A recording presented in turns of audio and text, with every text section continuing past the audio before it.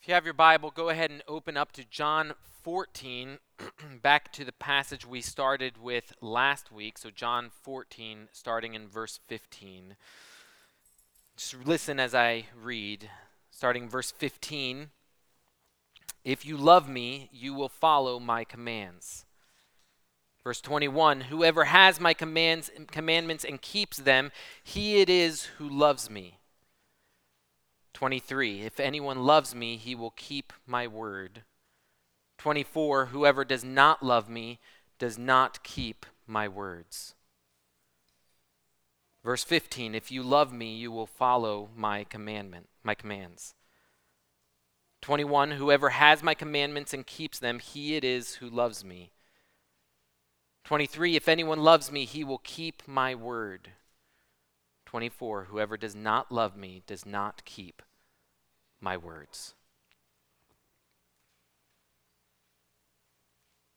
If you love me, you will follow my commands. Whoever has my commandments and keeps them, he it is who loves me. If anyone loves me, he will keep my word. Whoever does not love me does not keep my words. If you love me, you will keep my commands. Whoever has my commandments and keeps them, he it is who loves me. If anyone loves me, he will keep my word. Whoever does not love me does not keep my words. Is anyone else feeling uncomfortable?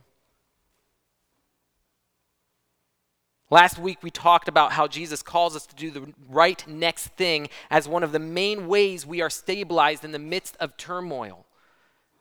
The disciples are spiraling out of control and they don't know what to do, and Jesus over and over again tells them to do the right thing and to hold on to his promises.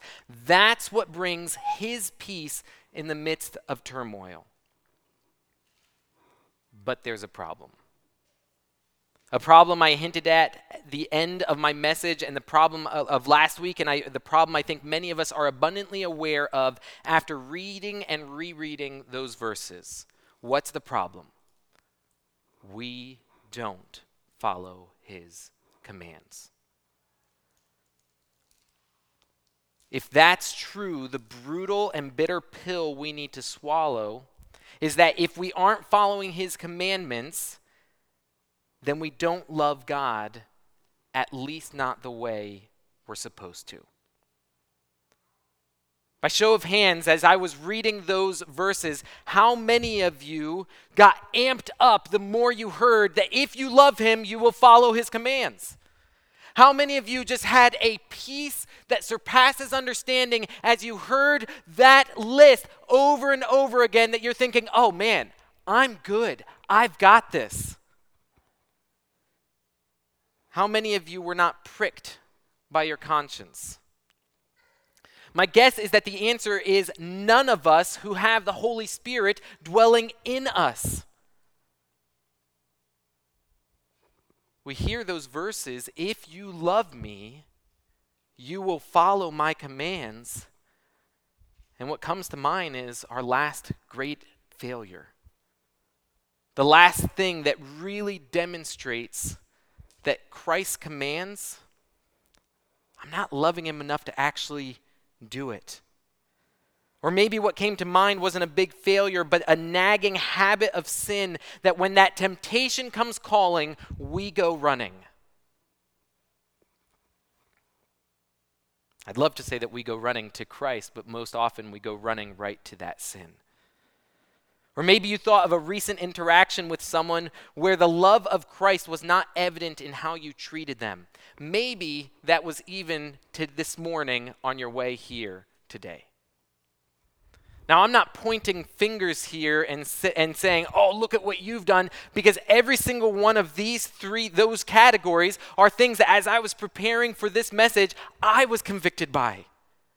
Thinking of my big failures, thinking of my habits of sins, thinking of my interactions with others in which the love of God was not displayed. And if we opened the mic up and just said, well, what ways did the Spirit convict you as you're hearing, if you love me, you will follow my commands. If we had the open mic right now, we could be here for a long, long time.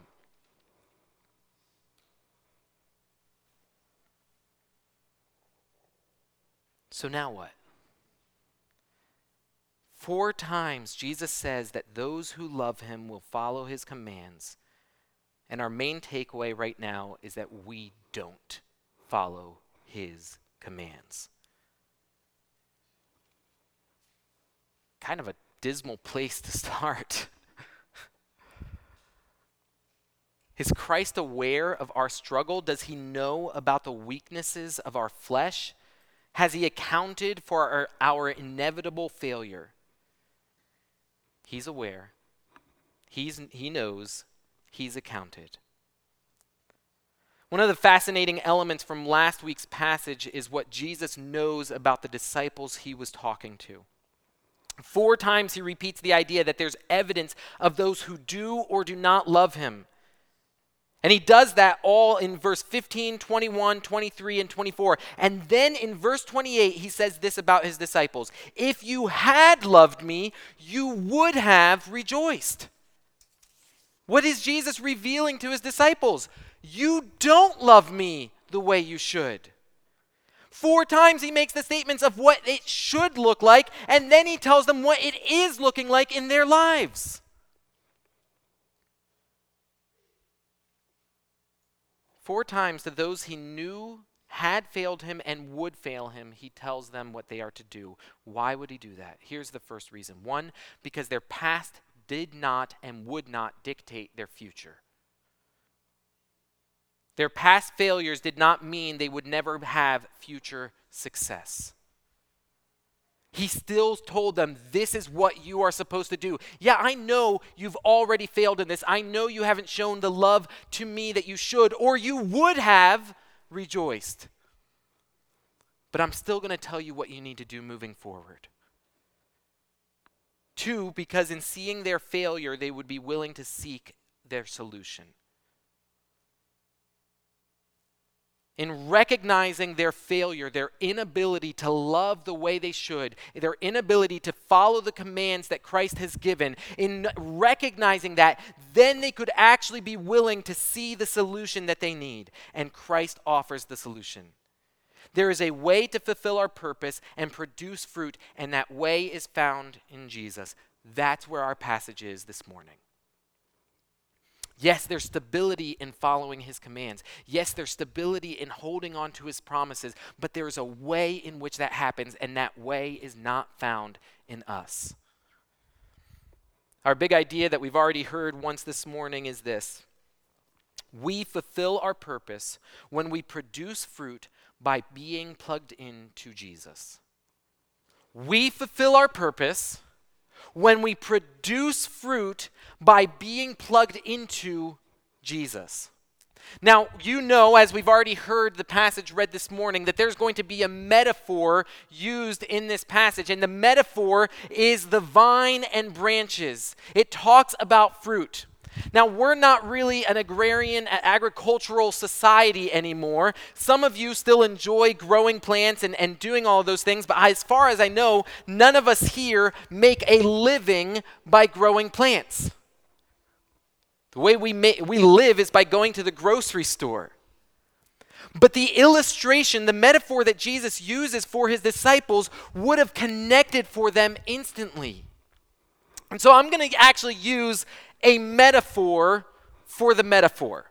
And we might even mix our metaphors throughout, but the reason I want to do that is to help us make the connection that would have been so clear for them.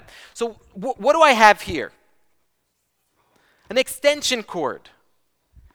Now, extension cords have a specific and unique purpose.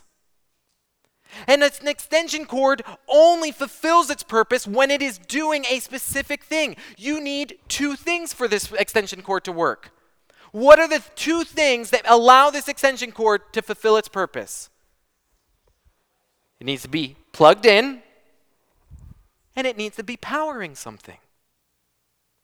If either one of those two things doesn't happen, it's pointless. There's no purpose for it. If this is not plugged into power, then it doesn't matter what's plugged into it. It's not going to produce anything. On the other hand, if it's plugged into power, but it's keeping it all to itself and it's not producing anything, it's still pointless. As we're going through this passage and you're trying, and you might get lost in the metaphor or not sure what it's exactly saying, I want you to think back, okay, what's the point? There's one purpose. So we're going to go look at that right now. If you're using the handout to take notes, it's not going to be entirely linear. We have through the 3 different points there. What Jesus does here is very cyclical.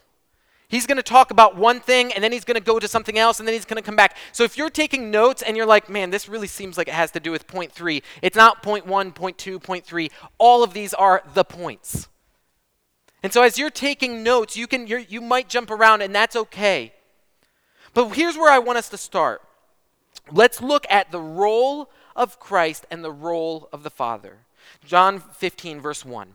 I am the true vine, and my Father is the vine dresser.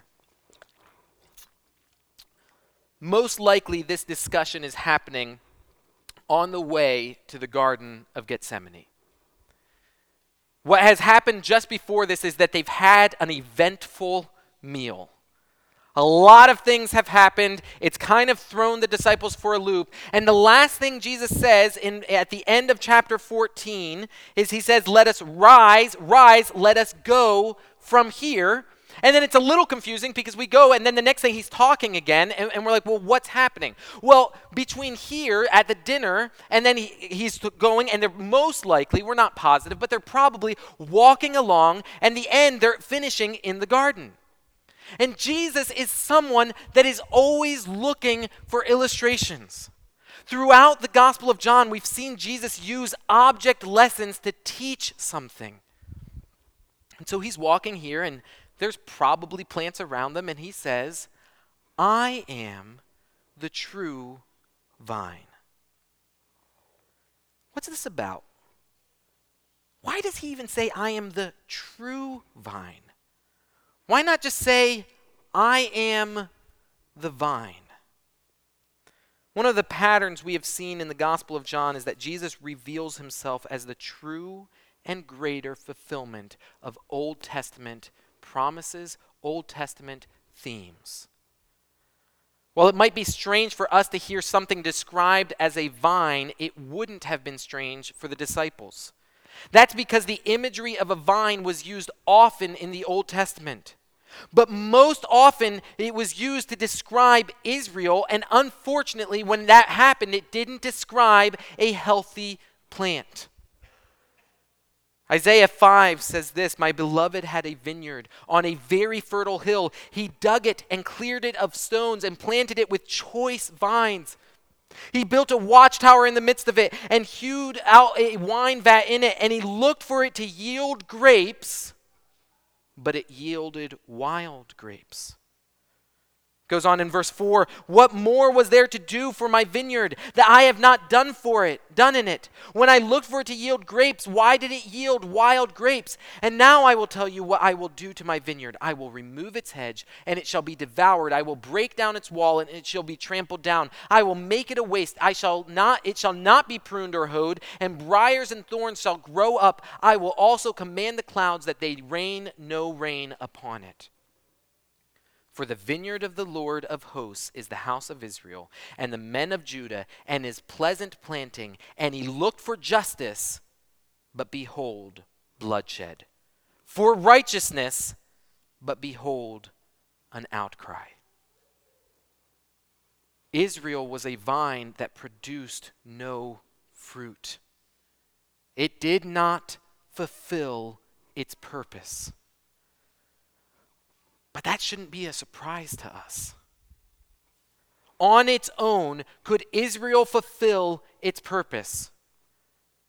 Could it find the power to produce fruit within itself?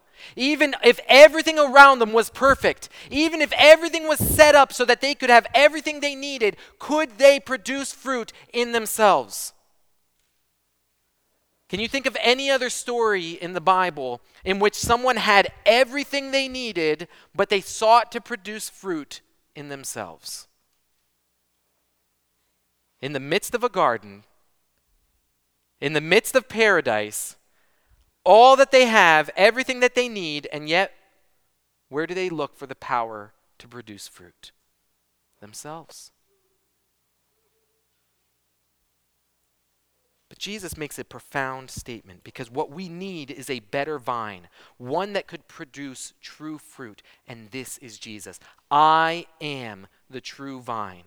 This is his seventh and final of the predicate I am statements. What is Jesus saying? I'm the vine. I'm the one that will lead to true fruit. I'm the one who gives power and life. We also see the role of the Father. My Father is the vine dresser. The Father is the gardener. He's the one that establishes the plan. He's the one that oversees the vine. He's the one that makes the decisions of what needs to be done. So how do the roles of Christ and the Father impact the purpose of the believer? Look at verse 2. Every branch in me that does not bear fruit, he takes away, and every branch that does bear fruit, he prunes that it may bear more fruit. Jesus continues with his metaphor. He's the vine, but now he's talking about branches and fruit. We see that there are two categories of branches, those who produce fruit and those who don't. We also see that the Father, as the vine dresser or gardener, treats the branches differently. So here's the question: who are the branches? And there's been a lot of discussion, a confusion regarding who the branches are. Because at first it says that every branch in me, well, wait a second, who are the branches that can be in Christ? Well, then obviously the only branches that can be in Christ, that must be talking about believers. But then it says, if they don't bear fruit, he takes them away. And in verse 6, he talks about throwing away the branch and it withers, and those branches are gathered and thrown into the fire. Well, that doesn't really seem to be describing a believer. So what is that talking about?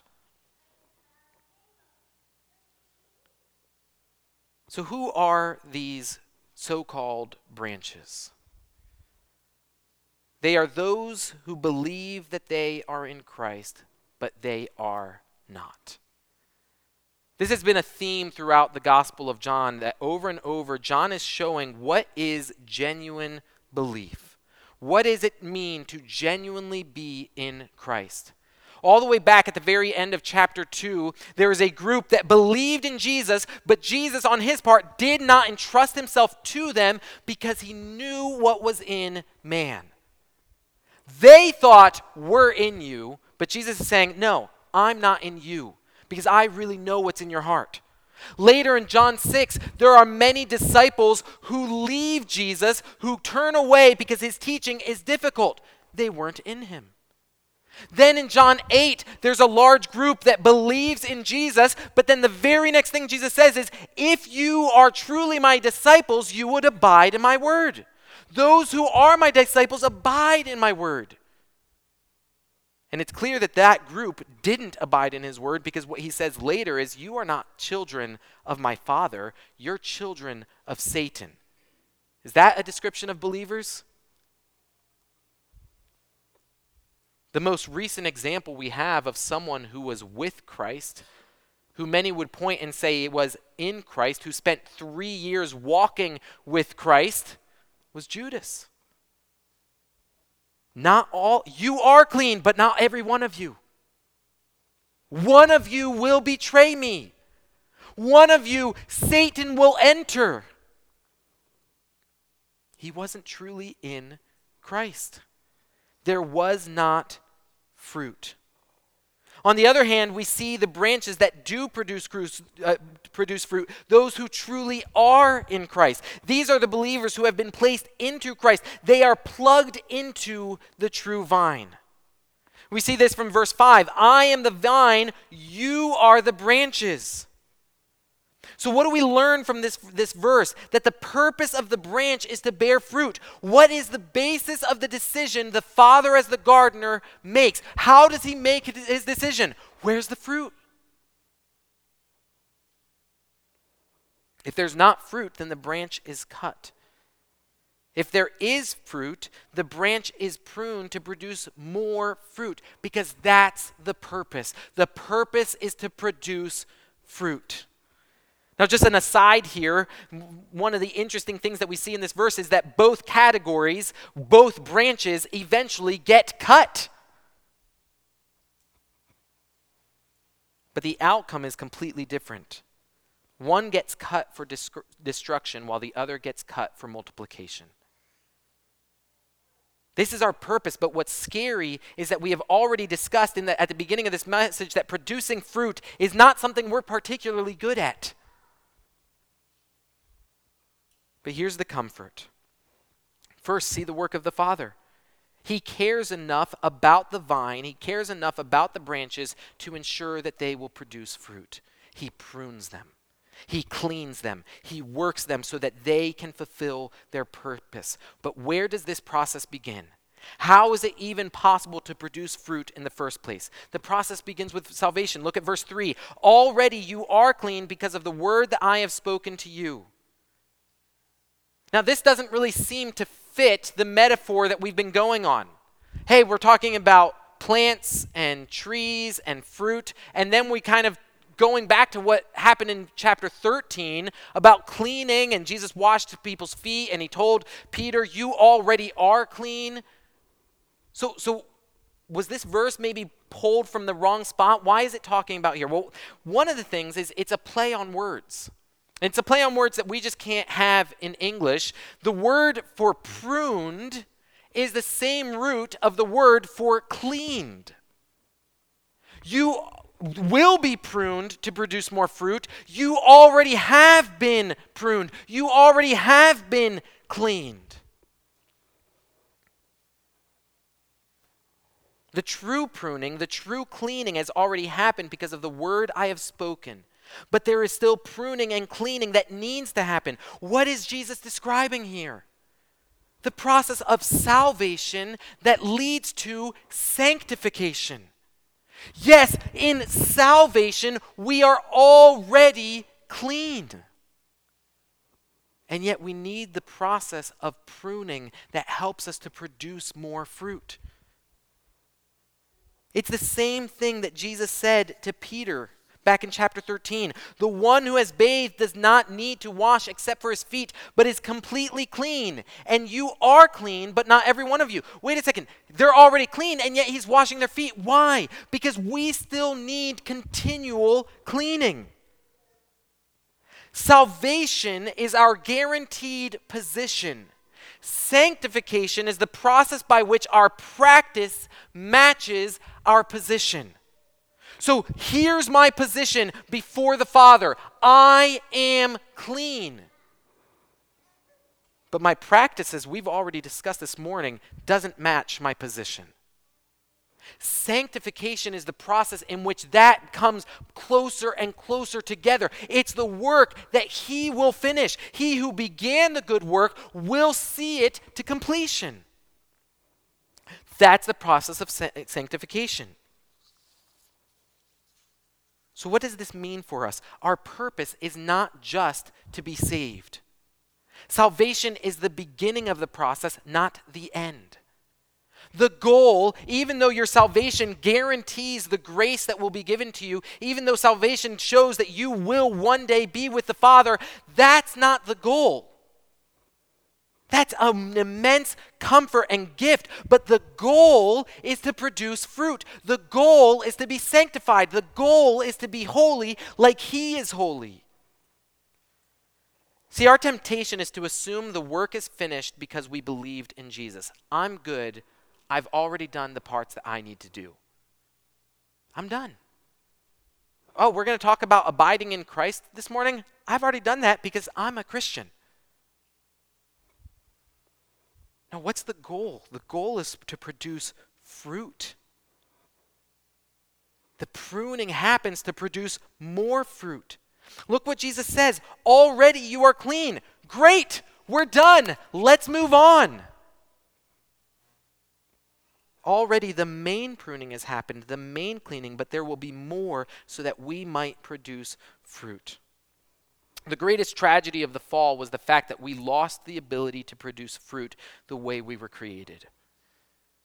When you read through Genesis, one of the themes that you see over and over is be fruitful. Be fruitful. Produce fruit. But their ability to do that was severely damaged by the fall. They couldn't produce fruit in themselves. This is why we have and need salvation. It restores the ability that was lost. But what good is restoring the ability if we never pursue it? So how does salvation do that? Because through salvation we are brought into Christ. Salvation is what grafts us into the vine. We were a wild shoot. We are brought in to the true vine. We now are in Christ, and that is the only way to produce fruit. Verse 4. Abide in me and I in you. As the branch cannot bear fruit by itself unless it abides in the vine, neither can you unless you abide in me. I am the vine, you are the branches. Whoever abides in me and I in him, he it is that bears much fruit. For apart from me, you can do nothing.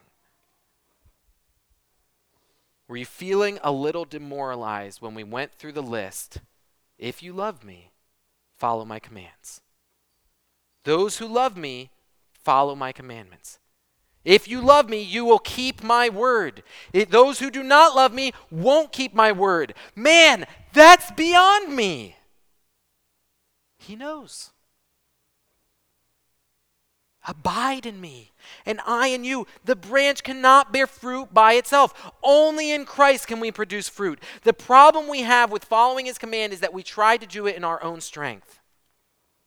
That would be like if this extension cord thinks, you know what?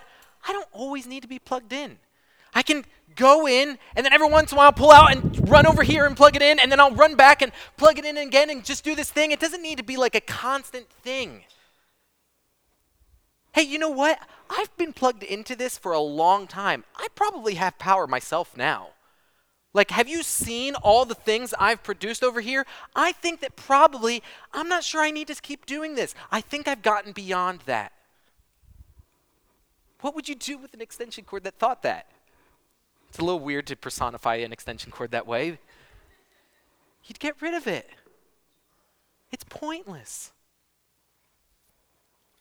See, we need to recognize our inability. You can't do this. We can't do this. There's a reason we felt like failures when we looked at those verses, because we were trusting in our own strength. We can't. We need to realize our need to remain. Migrant branches and power bank extension cords don't exist. A migrant branch, do you know what that's called? A parasitic weed. Something that goes all over, tries to get what it needs to get out of it to produce its own thing, and then goes on to something else. A power bank extension cord that thinks, you know what? Let's get some power in here, and then I've got the solution. Just plug into ourselves. Like, we've got everything we need here. It doesn't work. It's pointless. So why do I not follow his commands? Because I'm not remaining in Christ. I'm not plugged into him constantly. I'm not abiding. What is this? What does it mean to abide? It's mutual indwelling.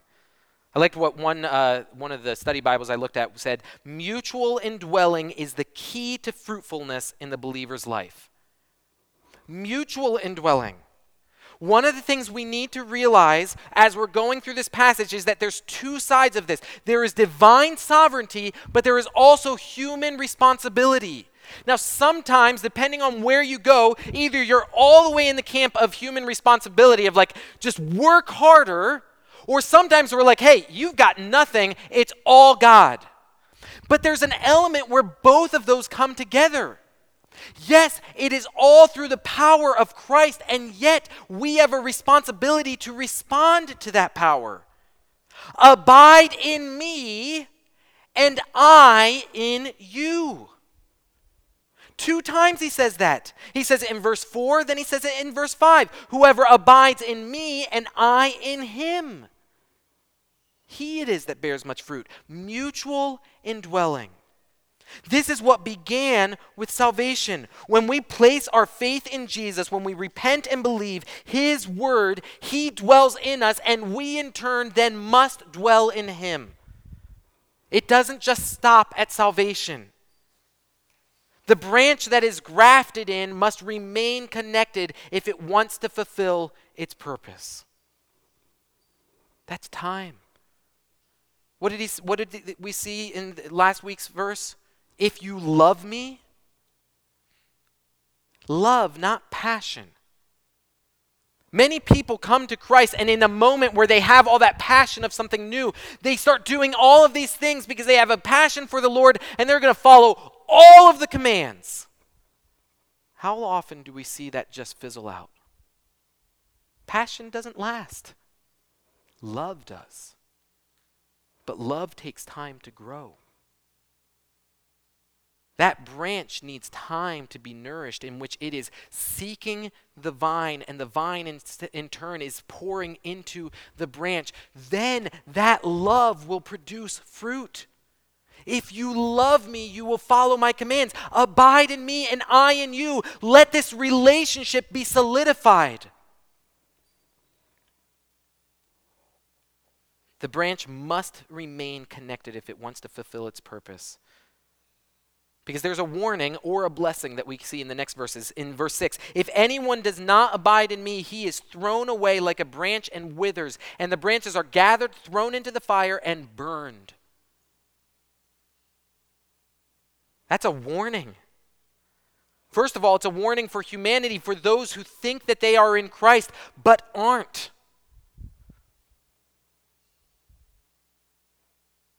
There is no such thing as a loss of salvation. That's not what we're talking about here, that those who were in Christ, they were saved, but then they stopped producing fruit, so then God said, all right, you're done, we're cutting you out. No, in John 10, Jesus says, my Father who has given them to me is greater than all, and no one is able to snatch them out of the Father's hand. But what is this saying then? A lack of sanctification is often the sign that there was never salvation. It's not saying you're losing your salvation because you're not sanctified. It's saying you weren't saved because you aren't being sanctified. And even though I think that that's the main point, I do think that there is also, though, a challenge here for believers. In Corinthians 3, it says, now if anyone builds on the foundation with gold, silver, precious stones, wood, hay, straw, each one's work will become manifest, for the day will disclose it. The judgment day, that's what it's talking about. Because it will be revealed by fire, and the fire will test what sort of work each one has done. There is a warning here, even for those who truly are in Christ. Are we abiding? Do we love him? We'll follow his commands. How are we going to do that if we are not abiding in him? We don't have the strength. But we are given an immense opportunity. We have an incredible blessing. It's what was introduced when Pastor Billy preached at the end of his section in John 14. If you abide in me and my words abide in you, see the mutual indwelling again, ask whatever you wish and it will be done for you. That's an incredible blessing. Ask whatever you wish and it will be done for you. Do you think that the vine dresser, the gardener, do you think the vine desires us to be successful? Yes. He wants to set us up for everything we need, but what is success? See, if we take the second part of this verse and we just say, listen, the Bible says, ask whatever you wish and it will be granted to you. That's what it says. It does say that. But there's a qualifier before that. If you abide in me and my words abide in you. This is how we abide in him. His words abide in us. He is the word. His word is truth. Over and over again throughout the Gospel of John so far, he has said, you believe my words and you have received life.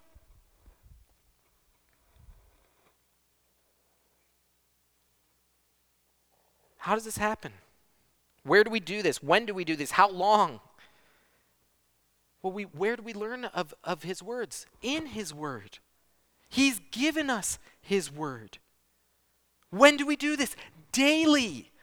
How long does the extension cord need to be plugged in to power something else? All the time. How can we abide in his words if we have no knowledge of his words? For us to truly abide, for us to follow his commands, we have to actually know what those words are. And it's continuously, I have written my word on your heart. I will put it before their eyes. Your word have I hidden on my heart that I might not sin against you. Now, why is this a guarantee? Why does he promise he's going to do what we ask of him? Well, if his words abide in us, whose words will we use to make requests?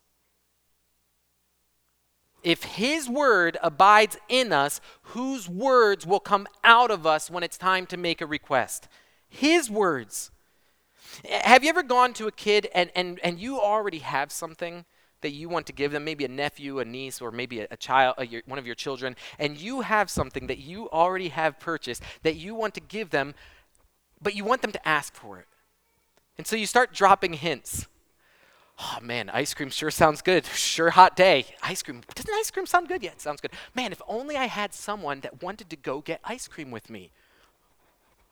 I want ice cream? You do?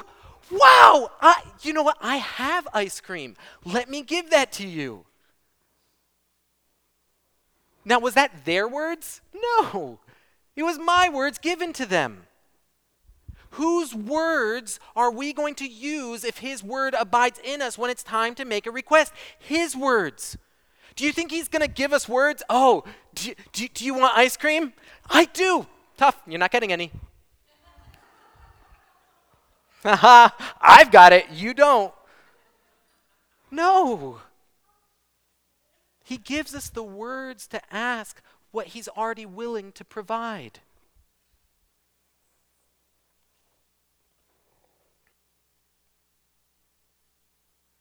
So what is the reason we must produce fruit? Look at verse 8. By this my Father is glorified, that you bear much fruit and so prove to be my disciples. Two purposes that are fulfilled in producing fruit. The first is that the Father is glorified. This is the point of all creation. This is what was broken in the garden. This is what is restored in the vine.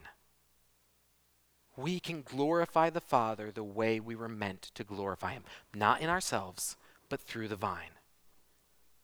When we produce fruit, we fulfill our purpose, but that only happens if we are plugged in to Christ.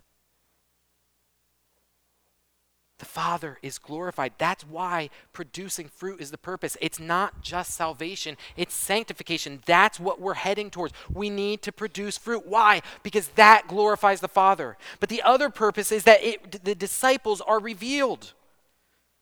That you bear much fruit and so prove to be my disciples. Who are we proving this to? Is it God? Is he like, I'm not sure. I don't know. Let's wait and see. Let's see if they've really believed in me. No, because we have no strength. How are we going to draw from that strength if he doesn't already know that we're plugged into him? People we are revealing it to is ourselves and to others. This is the test for yourself. Hey, am I actually in Christ? Where's the fruit? But there's an evangelistic element to this passage as well. We're supposed to reveal this fruit to others. Hey, the vine works. How are people going to know about the vine when in the last passage he's just told us the vine is leaving? Well, what are branches supposed to look like? The vine. But you can have a branch that looks like the vine, and yet it's not going to point to Christ if both are dead. If the vine is dead, so are the branches. They look the same, but that doesn't point anyone to Jesus. But if the branch is producing fruit, what does that reveal about the vine? If all I can see is a branch, but the branch is vibrant, the branch is producing fruit, what do I know about the vine? The vine is healthy. The vine gives life. The vine is true. That you bear much fruit and so prove to be my disciples. Two purposes. That we reveal the true disciples, that we prove that to be true, that we glorify the Father. Then Christ gives the appeal. Verse 9. As the Father has loved me, so have I loved you. Abide in my love. It's guaranteed. I have loved you. Even though we've already gone and seen that we don't love him, he loves us. Abide in my love. If you keep my commandments, you will abide in my love, just as I have kept my Father's commandments and abide in his love. We've seen over and over Christ say, I'm doing this because I love the Father. I am doing these things because the Father loves me. We abide in each other. The mutual indwelling that we want to emulate is the love between the Father and the Son.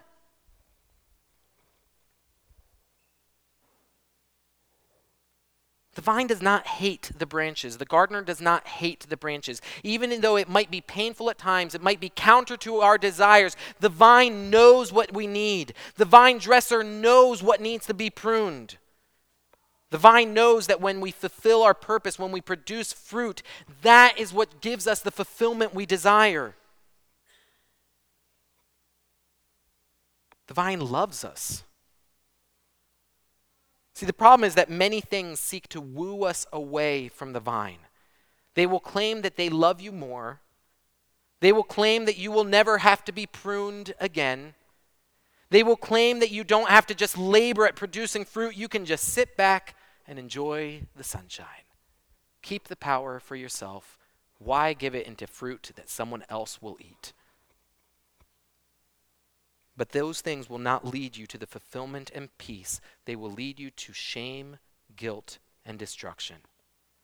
Jesus calls us to abide in his love, what he claims he truly offers. So how do we abide? By keeping his commands. How do we know those commands? By knowing his word. How do we know his word? Because he has given it to us and we have believed in him so that it is written on our hearts.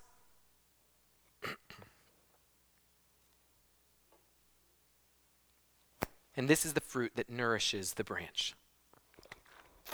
See, the thing that we think is that all the branch ever does is give. Then someone else comes, takes it away, and it's for their enjoyment. It's not how it works. Producing fruit strengthens the branch. Producing fruit nourishes the branch. That doesn't seem to make sense, but it's true. These things I have spoken to you, that my joy may be in you, and that your joy may be full. Healthy branches do not begrudge the vine. Healthy branches know that fulfilling their purpose actually provides joy. Producing fruit produces joy to the full. This doesn't make sense on a human level. On a human level, we think about, no, that's just sacrifice. That's just give. What do I get? Joy. What's interesting is in these passages from 13 through here, Jesus has already promised a few different things. At the very beginning, he says, having loved his own, he loved them to the end. He provides love. Last week's passage, my peace I leave with you, my peace I give to you. He provides peace. And now we see here, he provides joy. Love, peace, joy. And the fruit of the Spirit is love, peace, joy. He's already provided the Spirit. This is the power that we receive when we are plugged into Christ. We receive the Spirit. That's what he said in last week's passage. I'm going to provide love. You will abide in my love. I'm going to provide peace. peace. I'm going to provide joy. Yes, I know that there's going to be some hard elements of trying and striving to produce that fruit, but when you do, you in turn will receive a fruit. You will receive joy. So what is this fruit that we're called to produce? Because we keep on talking about this fruit, but what exactly is he talking about? Verse 12, this is my commandment, that you love one another as I have loved you. Why is that the fruit? What we've been talking about is we want to show that we love God.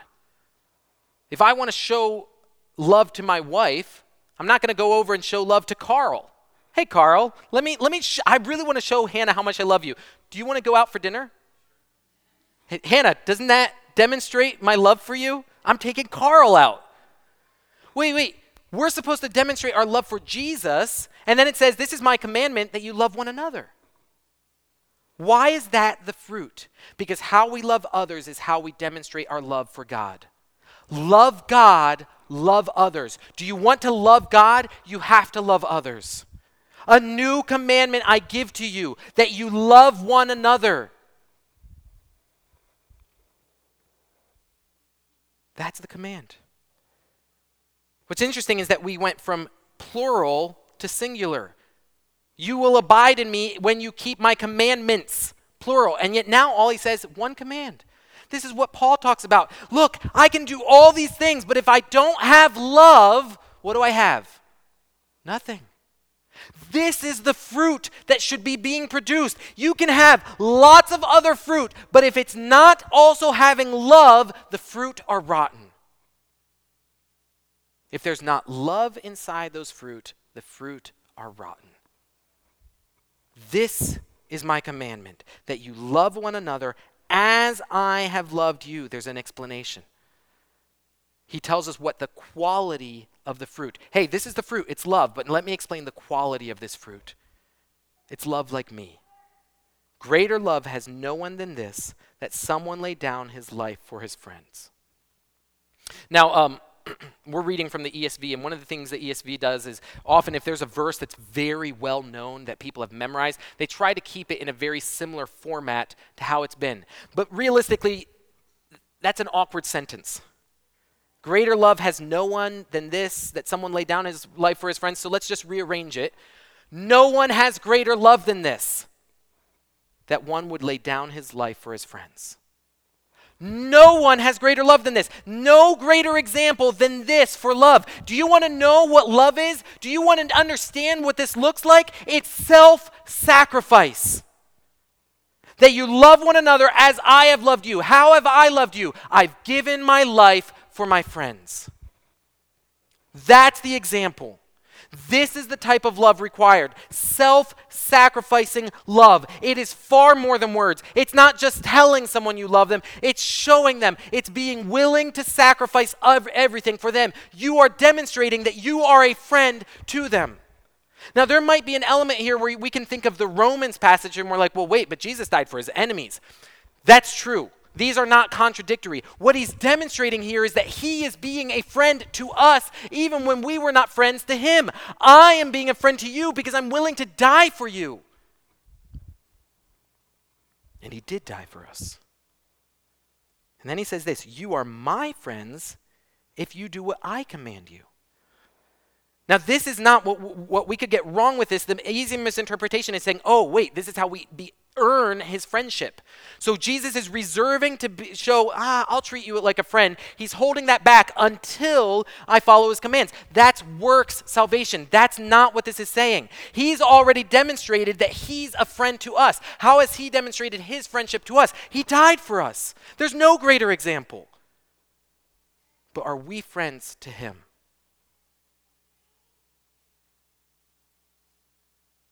Do we really love him if we don't love the things he loves? Are we really his friends when we do all the things that hurt him? You are my friends if you do what I command you. I've already shown you how I'm your friend. How will you show me that you're my friend?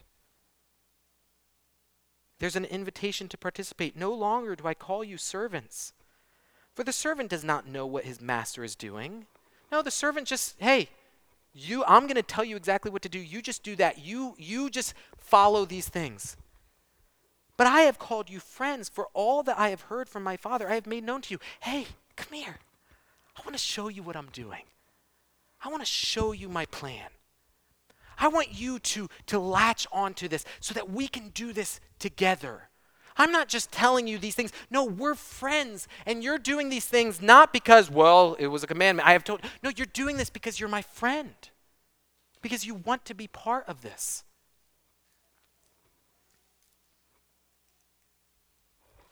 But the guarantee, what proves that this is not something that starts with us and that we earn his friendship is in the next verse. You did not choose me, but I chose you and appointed you that you should go and bear fruit, that your fruit should abide, so that whatever you ask the Father in my name, he may give it to you. We can't produce this fruit. We don't follow commands to then earn his friendship. We reveal our friendship when we follow his commands. You did not choose me. Go back to where we started. If you love me, you will follow my commands, but I can't. It's okay. I know. But I chose you. I know. And I have appointed you. I know. And I am going to produce the power. I am going to provide the power you need. This is the immense comfort. He will sustain us. He will hold us fast. If we are truly in him, he doesn't let us go.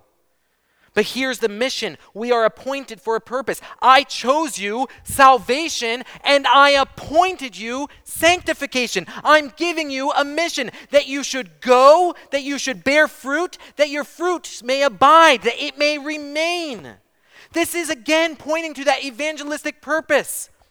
We could have so many of the elements of the vine in heaven. The work will be complete. We will produce the fruit we're supposed to. And yet we're not there. We're here because we have a purpose right now. That you should go and bear fruit. That your fruit should abide. We are meant to reveal Christ. We are the representation of the vine on this earth.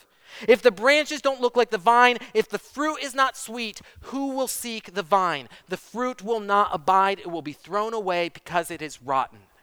No one likes eating rotten fruit.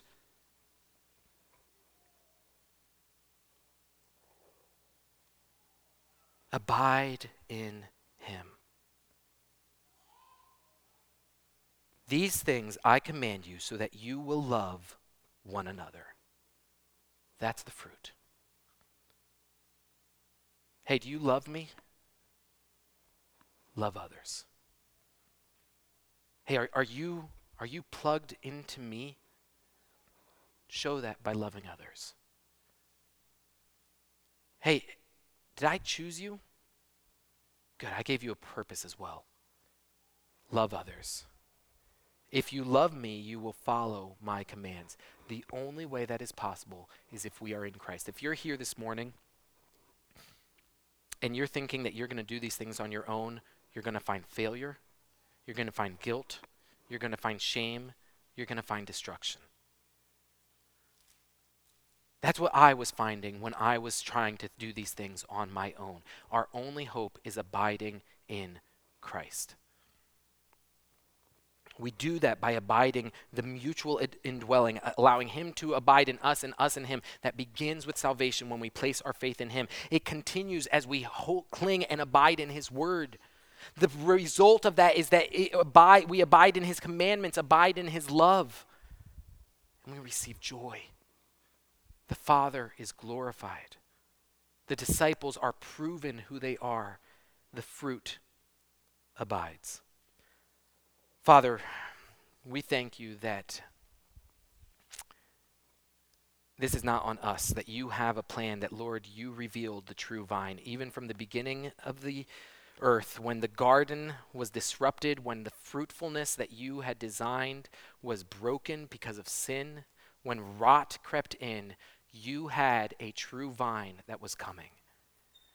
That, Lord, you took broken and dead branches and grafted them back into something that provides life. Lord, I pray that what we would realize is that the only way we can do this is through Christ. All we have is Christ. The strength to follow your commands could never come from us, but we are given the ability, not in ourselves, but because you chose us. So, Lord, I pray that we would submit to you, that we would fulfill our purpose by producing fruit because we are plugged into you continuously. Pray this in your name. Amen.